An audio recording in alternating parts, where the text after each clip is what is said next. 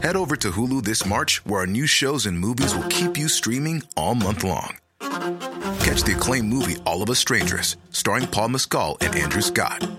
Stream the new Hulu original limited series We Were the Lucky Ones with Joey King and Logan Lerman. And don't forget about Grey's Anatomy. Every Grey's episode ever is now streaming on Hulu. So, what are you waiting for? Go stream something new on Hulu. Say hello to a new era of mental health care. Cerebral is here to help you achieve your mental wellness goals with professional therapy and medication management support. 100% online. You'll experience the all-new Cerebral Way, an innovative approach to mental wellness designed around you. You'll get a personalized treatment plan from a therapist, prescriber, or both in a safe and judgment-free space. Your Cerebral therapist or prescriber will outline a customized plan with clear milestones along the way, so you can get to feeling your best. With Cerebral, you're not alone in your mental health journey. We're here to empower you to live a fulfilling life.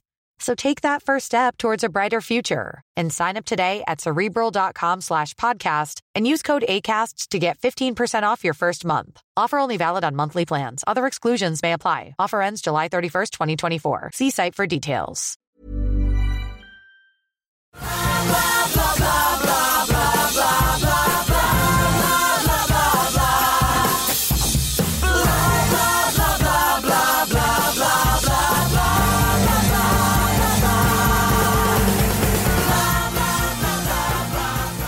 Hi, everyone. Welcome to the Billboard on Broadway podcast. I'm your host, Rebecca Milzoff, features editor at Billboard and musical theater expert here.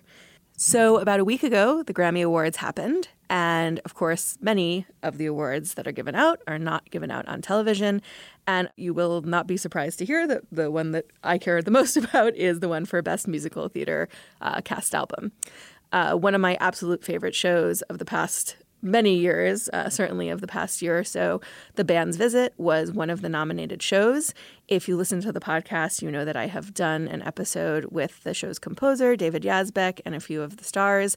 I encourage you to look that one up. It's definitely one of my favorite episodes thus far. And I was eager to see how it would do because The Band's Visit last year swept the Tony Awards. It won 10 awards total, including Best Musical. And based on a prior example, Dear Evan Hansen won the Grammy the year that it won Best Musical. Hamilton won the Grammy the year it won Best Musical. I had a feeling that things might be looking good for The Band's Visit. And I was right. It ended up taking home the Grammy for Best Musical Theater Album. I've always been curious about the world of original Broadway cast recordings. These are the albums that, for many of us, it's the way that we get to know a musical. It's certainly for me, when I was in high school, it was the way that I became obsessed with musical theater, memorizing the lyrics to shows like Miss Saigon and Phantom of the Opera and Les Miserables. So I was curious to talk to some of the people behind this album about how it all comes together and why it's ultimately important for the show. On the podcast today, I have 3 members of the Band's Visit team who all have pretty unique perspectives on the cast recording experience. There's David Yazbek, the composer and lyricist, Katrina Lenk, who plays Dina in the show and won a Tony Award for her amazing, amazing performance, and Dean Sharano, the album's co-producer and the show's music supervisor, who has a long-standing creative relationship with Yazbek, both on his more squarely pop albums and also on the shows that he's worked on before. Here's our chat.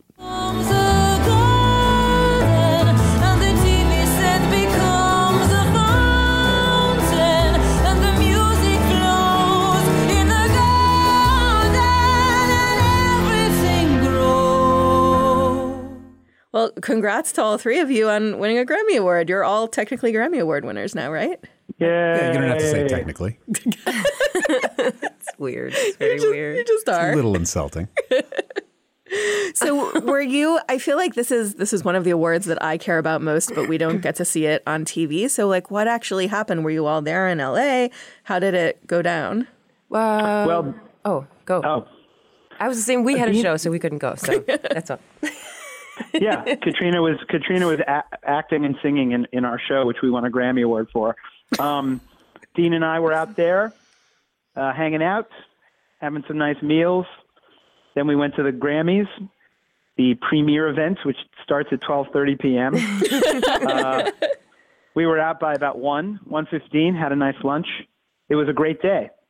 That's amazing. I will say the premiere event has upgraded. I was nominated once before for engineering, and I was there in 2007. And the premiere event at that point was nearly like in a high school cafeteria with folding chairs and fluorescent lights. It really was grim. This was much nicer, I guess, because they can stream it. It was like in the Microsoft Theater, and there was a live band. It was well put together. So. And I have to say that the party the night before, and you missed this, Katrina, the food was really top quality. Ooh. I mean, we're talking raw bar stuff, and delicious cuts of meat, and yeah, it was great. Right, Dean? Yes, delicious cuts of meat. Maybe that should just be the title of this podcast, Delicious Cuts of Meat, What It Takes to Make a Grammy-Winning Recording. Wow. Well, for some reason this year, maybe because I increasingly over the past few years, I really cared about what show wins this award. It made me think, what goes into making a Grammy-winning original Broadway cast recording. I think even for those of us who are obsessed with theater, it's kind of a corner of the theater world that we don't know a lot about, kind of what happens behind the scenes. And cast recordings are the way that so many people are introduced to shows in the first place. Yeah, that's true. I mean, I'll start it and then pass it off to Dean, who will then maybe pass it off to Katrina, because it sort of starts with, just the show and writing the show. So obviously, I don't really know what goes into winning a Grammy, but I know what goes into writing a show, and that's just being with collaborators who are just really on the same page and really going for some quality. And Itamar and I at the beginning and right up till the end, that's what we were sort of going for. There was a tone that was suggested by the movie that we honored all the way through, a tone that Eran Colran kind of started. He was the director and the writer of the film that we honored. And when David Cromer came on, he also honored it. So now we had this kind of sort of glowing, vibrating version of that tone, which, of course, Katrina, kind of, not just also honored, but enhanced with her performance. And then we get to the point where we have the show and the songs are sounding good and there's a particular tone and it's working and everyone agrees it's working. And then we have to record it. So that's when Dean and I, sort of get to work with pre-production, and now I'll pass it on to Dean. I guess I'll talk about just the recording aspect. Yazbek and I were making records that were non-theater records for most of our lives. Theater's pretty new, at least to me, to do in the studio. So we tend to approach things not as cast albums, but as a recording. Mm-hmm. A lot of times cast albums are done they're generally done very quickly. The recording time is usually 2 days for all the material. And then it's me for 4 weeks afterwards, sort of making everything sit well together. And that's hard to avoid. Still, stuff has to be done that way. But the way we went through the recording process, our mic selection, where we did the album, which was at my studio out in Brooklyn, the equipment, the signal path, the console we used, all the processing, the choices were not made to make a cast album. They were made to make an album.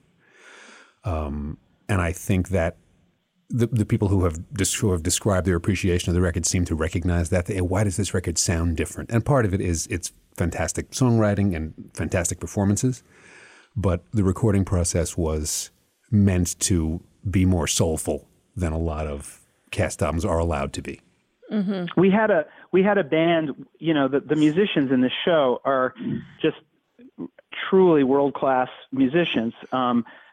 They play Middle Eastern music perfectly, but a lot of them also are great jazz musicians and can play anything. So, we wanted to just capture that virtuosity, and you can't do that just by sort of placing mics and saying, tick-tock, the clock's going, everyone's just play what's on the page. There's a lot of improvisation as well. So you know, it felt like we were producing an album of music, including, you know, great performances by singers like the one that you have sitting next to you over there. It's also a lot of pressure, and maybe you can talk about this. It's a lot of pressure to do a cast album as a vocalist, because one of the most difficult things you can do in a recording studio is sing. If you're playing an instrument, there's something you're expressing yourself through an instrument. You're playing a guitar, you're playing drums. If you're singing, what's coming out is so personal. It's such a neurotic process, and you do not have much time in this when you're doing a cast album. It's not like making a record at home where you're like, oh, I didn't sing it great today. I'll go back and do it tomorrow, or see if I can. We did 2 or 3 takes of everything. And everything in the same day. I mean, that's challenging. Yeah, it was not what I expected. I mean, I've been in the studio before recording albums with bands, and, you know, similarly, you used to, one song could take a week to work on. So I didn't really wrap my head around how little time we had until they were like, okay, next song. And I was like, oh, wait, okay. It's also such a different experience to stand in a room with headphones on and a microphone as opposed to being in the theater, in the space, in the middle of the story. So it was a very challenging thing to be in a new space, but try to conjure the space of the story. And yes, it was. It's very hard to get into an emotional state to express the songs when you're used to doing them. Extremely challenging in a way that I can't wait to get. I hope I get another chance to do it, because I learned a lot of things. Well, I was going to say, I mean, one of my biggest questions was about the fact that it is such a soulful show, and so much of the music either feels somewhat spontaneous or just feels like it kind of emanates out of the atmosphere, and it feels like the complete opposite of staginess and how formal things could feel in a recording studio. So what did you all do to try to recreate that atmosphere and that feeling as much as you could in the studio setting? Thank goodness our director, David Cromer, was there also, and he was able to step in and suggest some things if we were a little bit swimming in outer space. So that was helpful, and the general feeling in the room was very relaxed, and like the family feeling that we had all during rehearsal. So that also helped. Yeah, we did this at a studio that I have done a lot of work at over the years, that I have my mix room attached to, called Vibramonk out in Brooklyn, and it was put together by 2 friends of mine from Tel Aviv originally, and it's a real place. It feels like a place to make art. It doesn't feel like a recording studio. It doesn't feel sterile. All the equipment's amazing, and you get this sunlight all during the day. It's unlike any studio I have ever worked in, which is one of the reasons I love it so much.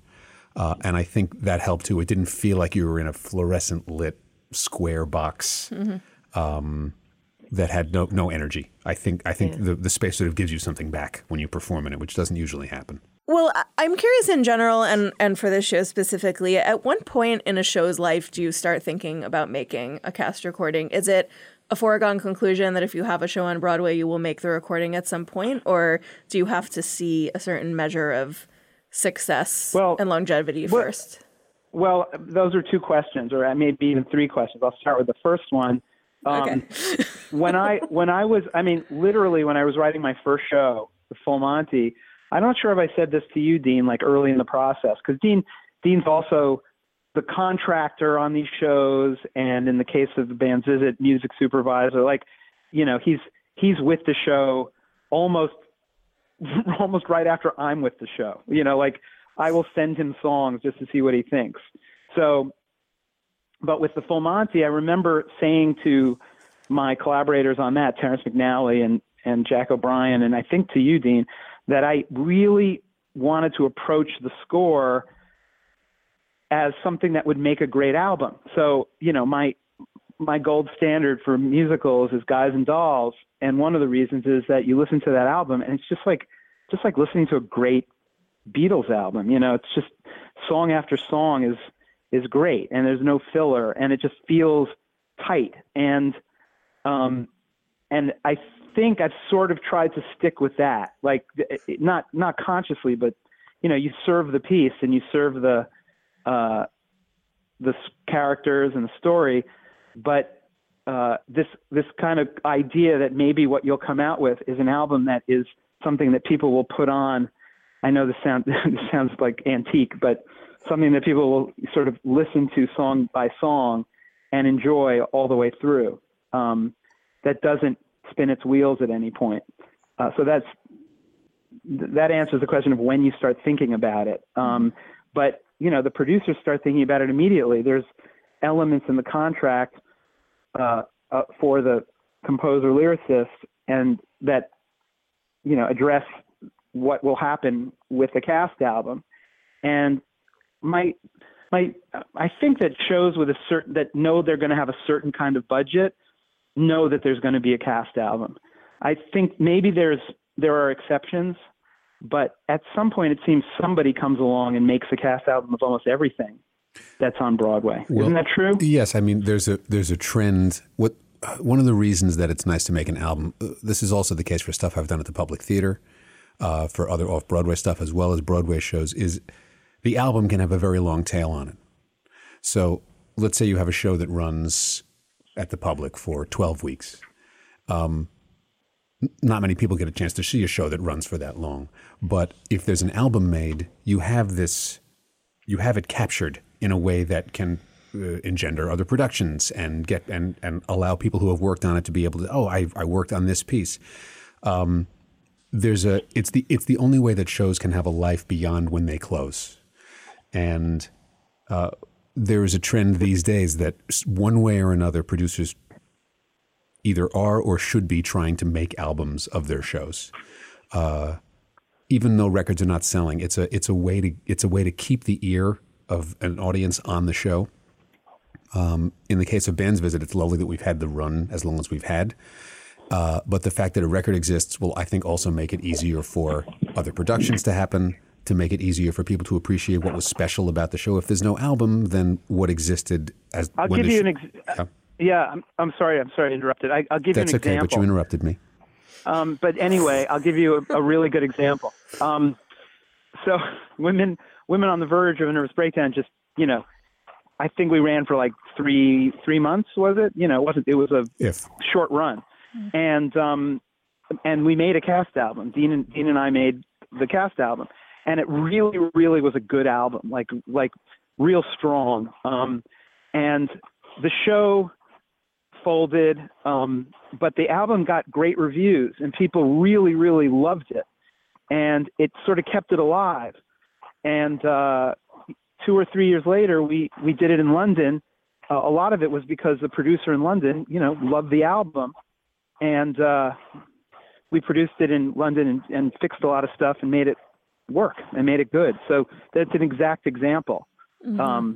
I think that's that's part of what got Great Comet to Broadway, is that when it was running, when it was in the few different places it was running, the producer decided to pay for a full-on. We did an EP first, and then a full-on album of the show, and that was the thing that then got the production that happened up in Boston and Cambridge, and then got it to. So it's the calling card for the show. If it's captured well, if the material's good and it's captured well, it allows the show to have another life, another performance, another run, another production. Everybody in your crew identifies as either Big Mac Burger, McNuggets, or McCrispy Sandwich. But you're the Filet-O-Fish Sandwich all day. That crispy fish, that savory tartar sauce, that melty cheese, that pillowy bun. Yeah, you get it. Every time. And if you love the Filet-O-Fish, right now you can catch 2 of the classics you love for just $6. Limited time only. Price and participation may vary. Cannot be combined with any other offer. Single item at regular price. Ba-da-ba-ba-ba. So, you've got an idea for a business. The store of your dreams. There's just one thing to figure out. Everything. That's why Shopify's all-in-one commerce platform makes it easy to sell online, in person, and everywhere else. Sell on social media, source products with an app to get that first sale feeling. It's the only solution that gives you everything you need to sell everywhere you want. So when you're ready to bring your idea to life, power it up with Shopify. Sign up for a $1 per month trial period at shopify.com/listen. Yeah, I was going to ask, when you set out to make an original cast recording, what is kind of the top priority or the top thing you want to get out of it? Is it, like you're saying, extending the longevity of the show? Is it preserving the show exactly as it sounds on stage, on tape somehow? Or is it just, we hope this will make a little money?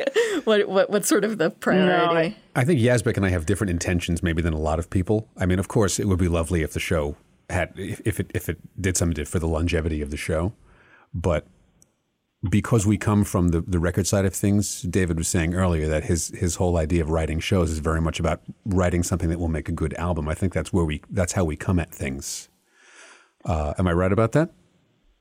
You are. It's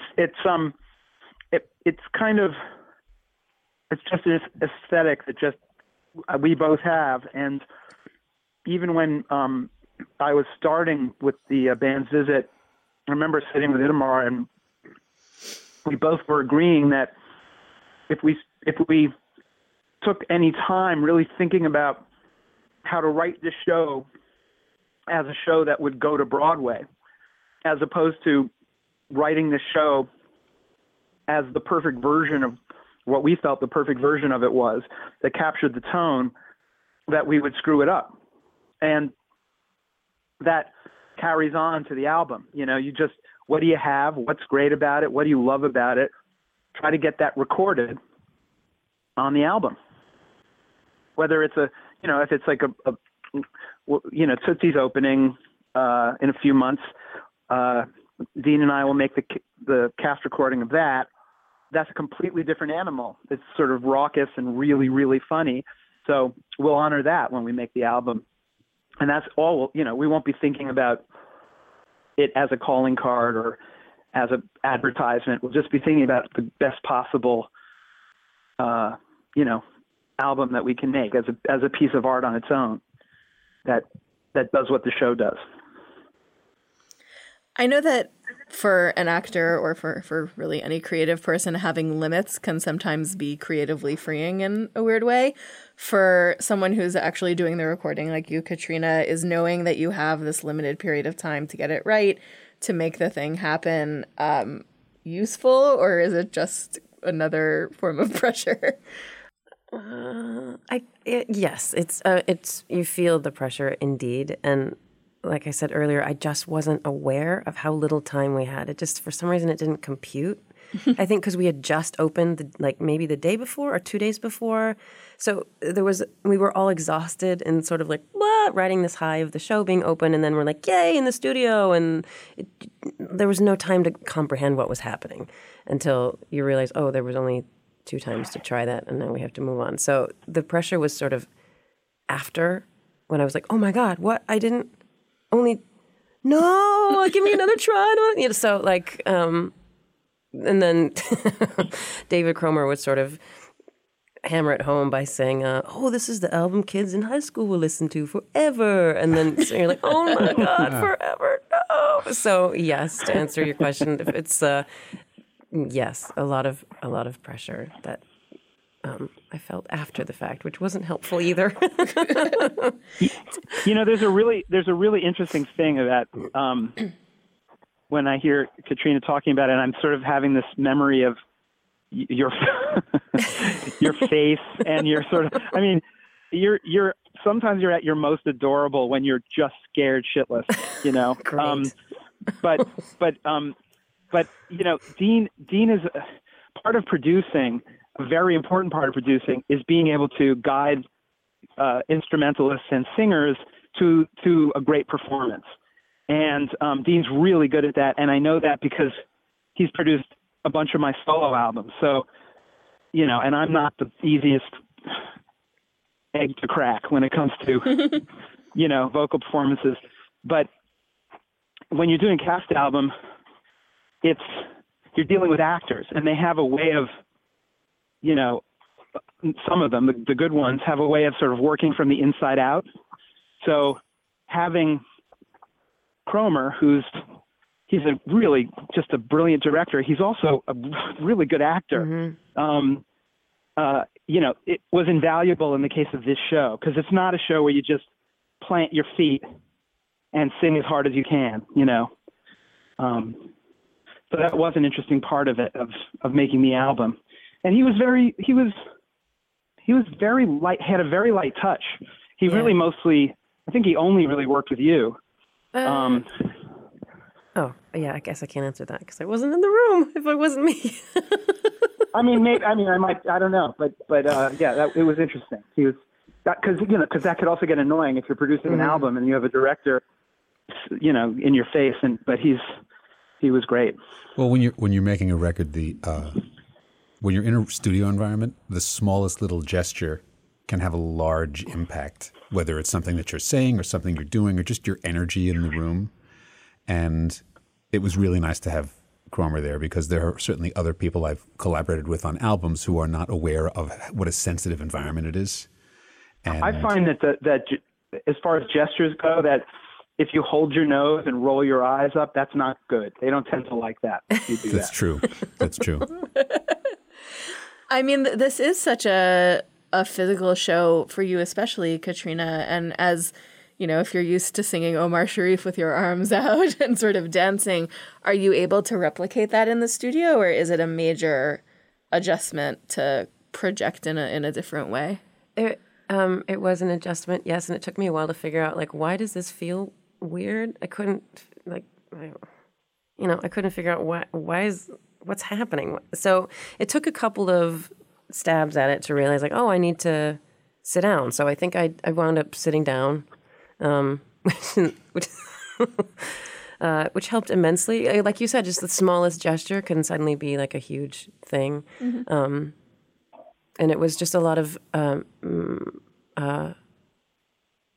like I said earlier, just trying to recall every sense memory you have from doing it in the show and try to pull it into your body in the moment. It's really challenging. Yeah. If you're doing a solo number like that, I realize that I just in my head imagine these cast recording experiences to be almost like summer camp sort of for a day, being in this very intensive atmosphere and you're all together and let's make a project.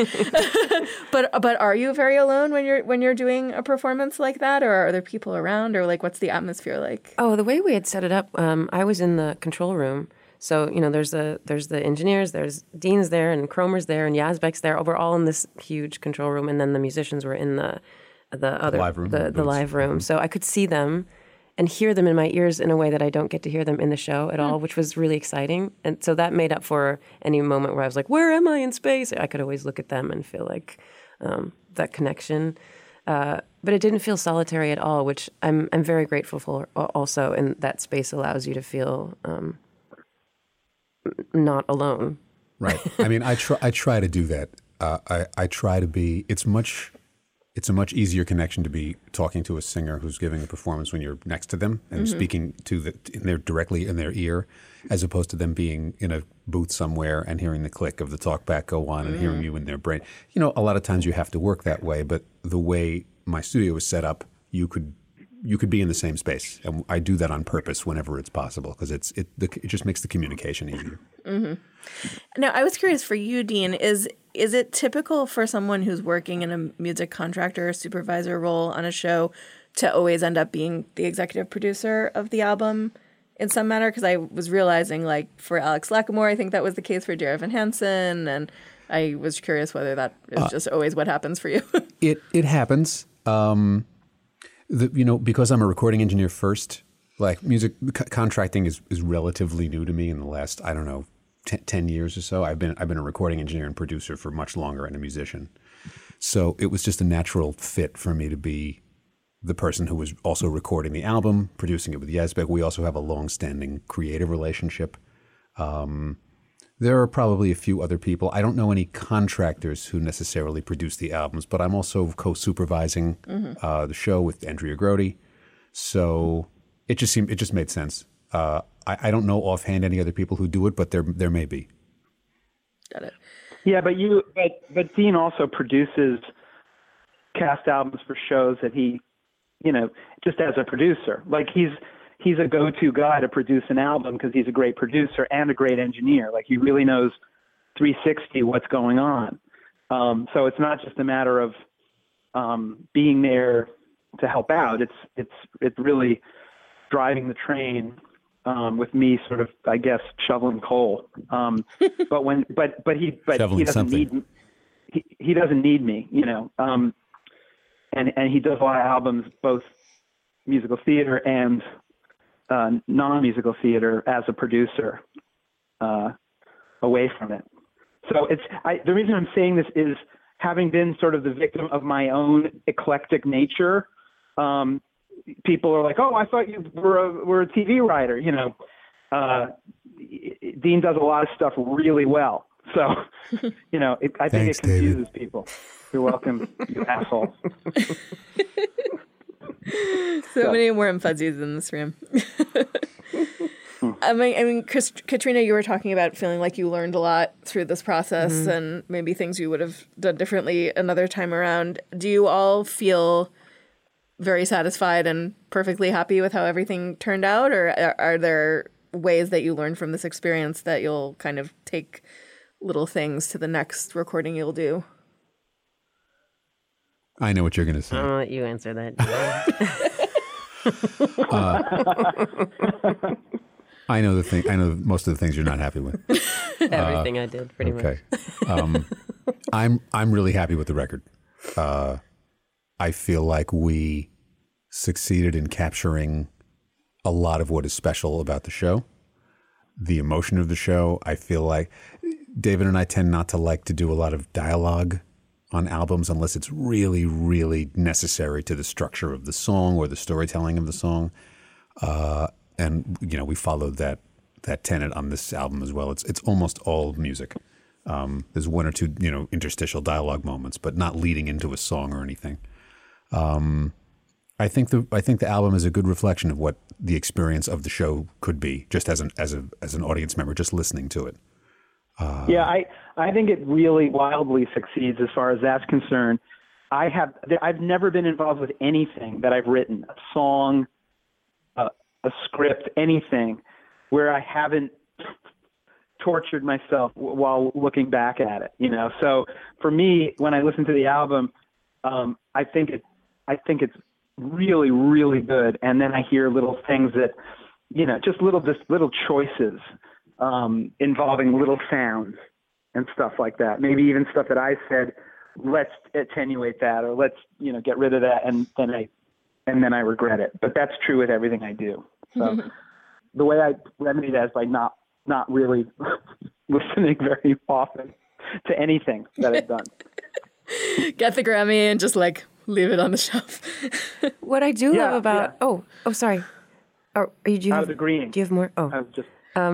What I do love about the album, you know, it's really hard to listen to your own self, regardless. I mean, no matter what. Even right now, hearing my own voice talking, I'm like, what are you saying? Stop.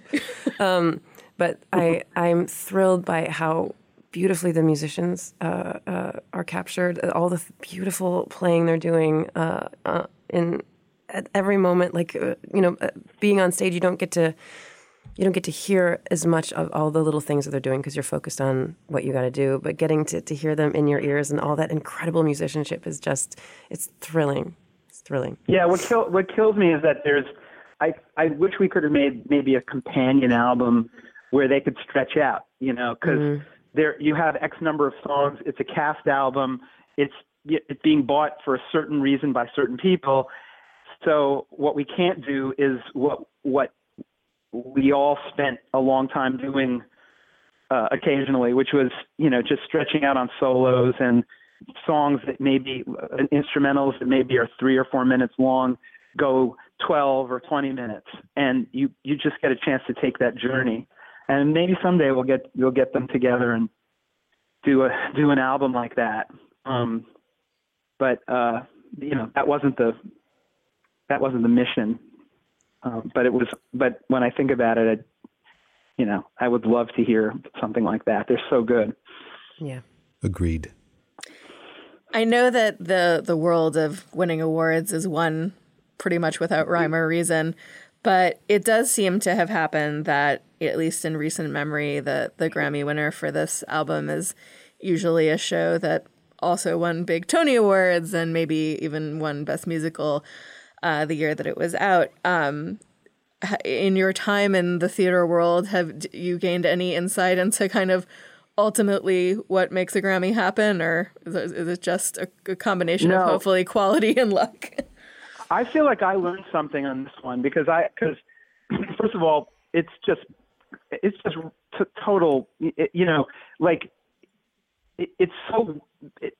it's like throwing a 17 dice in the air and trying to come up with a number. It's just, there's like 15,000 Grammy voters. There's, dozens and dozens of categories, like so many categories. And I kind of thought, well, Jesus Christ Superstar I didn't think it belonged in the category because it was a television show, not a stage show. But there it was. And I was pretty sure that because there were stars in it and more people saw it than could see any Broadway show in 5 years because it's on television, I thought it would win for that reason.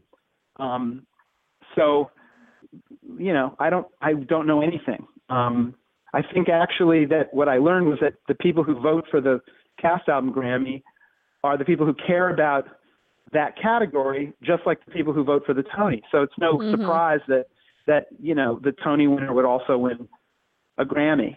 So that's what I learned. Take that for what it's worth, which is not much. No, I think that makes a lot of sense. I was also confused by the Jesus Christ Superstar presence, but there are so many arcane rules that rule Grammy categories that I was like, well, I guess it is what it is. Well, I'm very glad that this recording will let this, super unique show live on and maybe be an example to others. So congrats again, you guys. Thank you. Thanks for coming in. Thank you. Thanks for having me. Will you answer?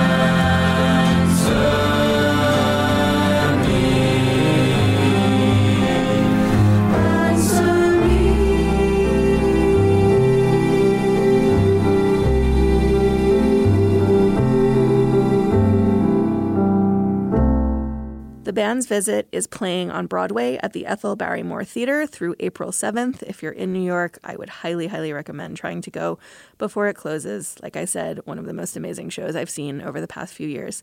And if you would like to listen to the Grammy-winning original Broadway cast recording, it's out now on Chickaboom Records. If you're a fan of the Billboard on Broadway podcast or new and just want to keep coming back, please subscribe on iTunes. Give us lots of nice stars and reviews. Reviews are a great thing to write, and they take so little time.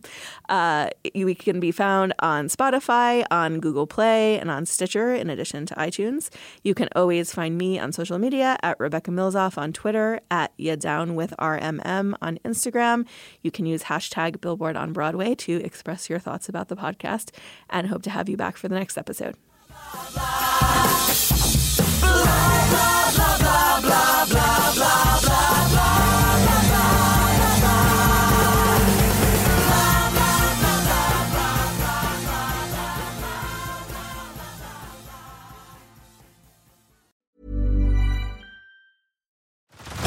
Head over to Hulu this March, where our new shows and movies will keep you streaming all month long. Catch the acclaimed movie All of Us Strangers, starring Paul Mescal and Andrew Scott.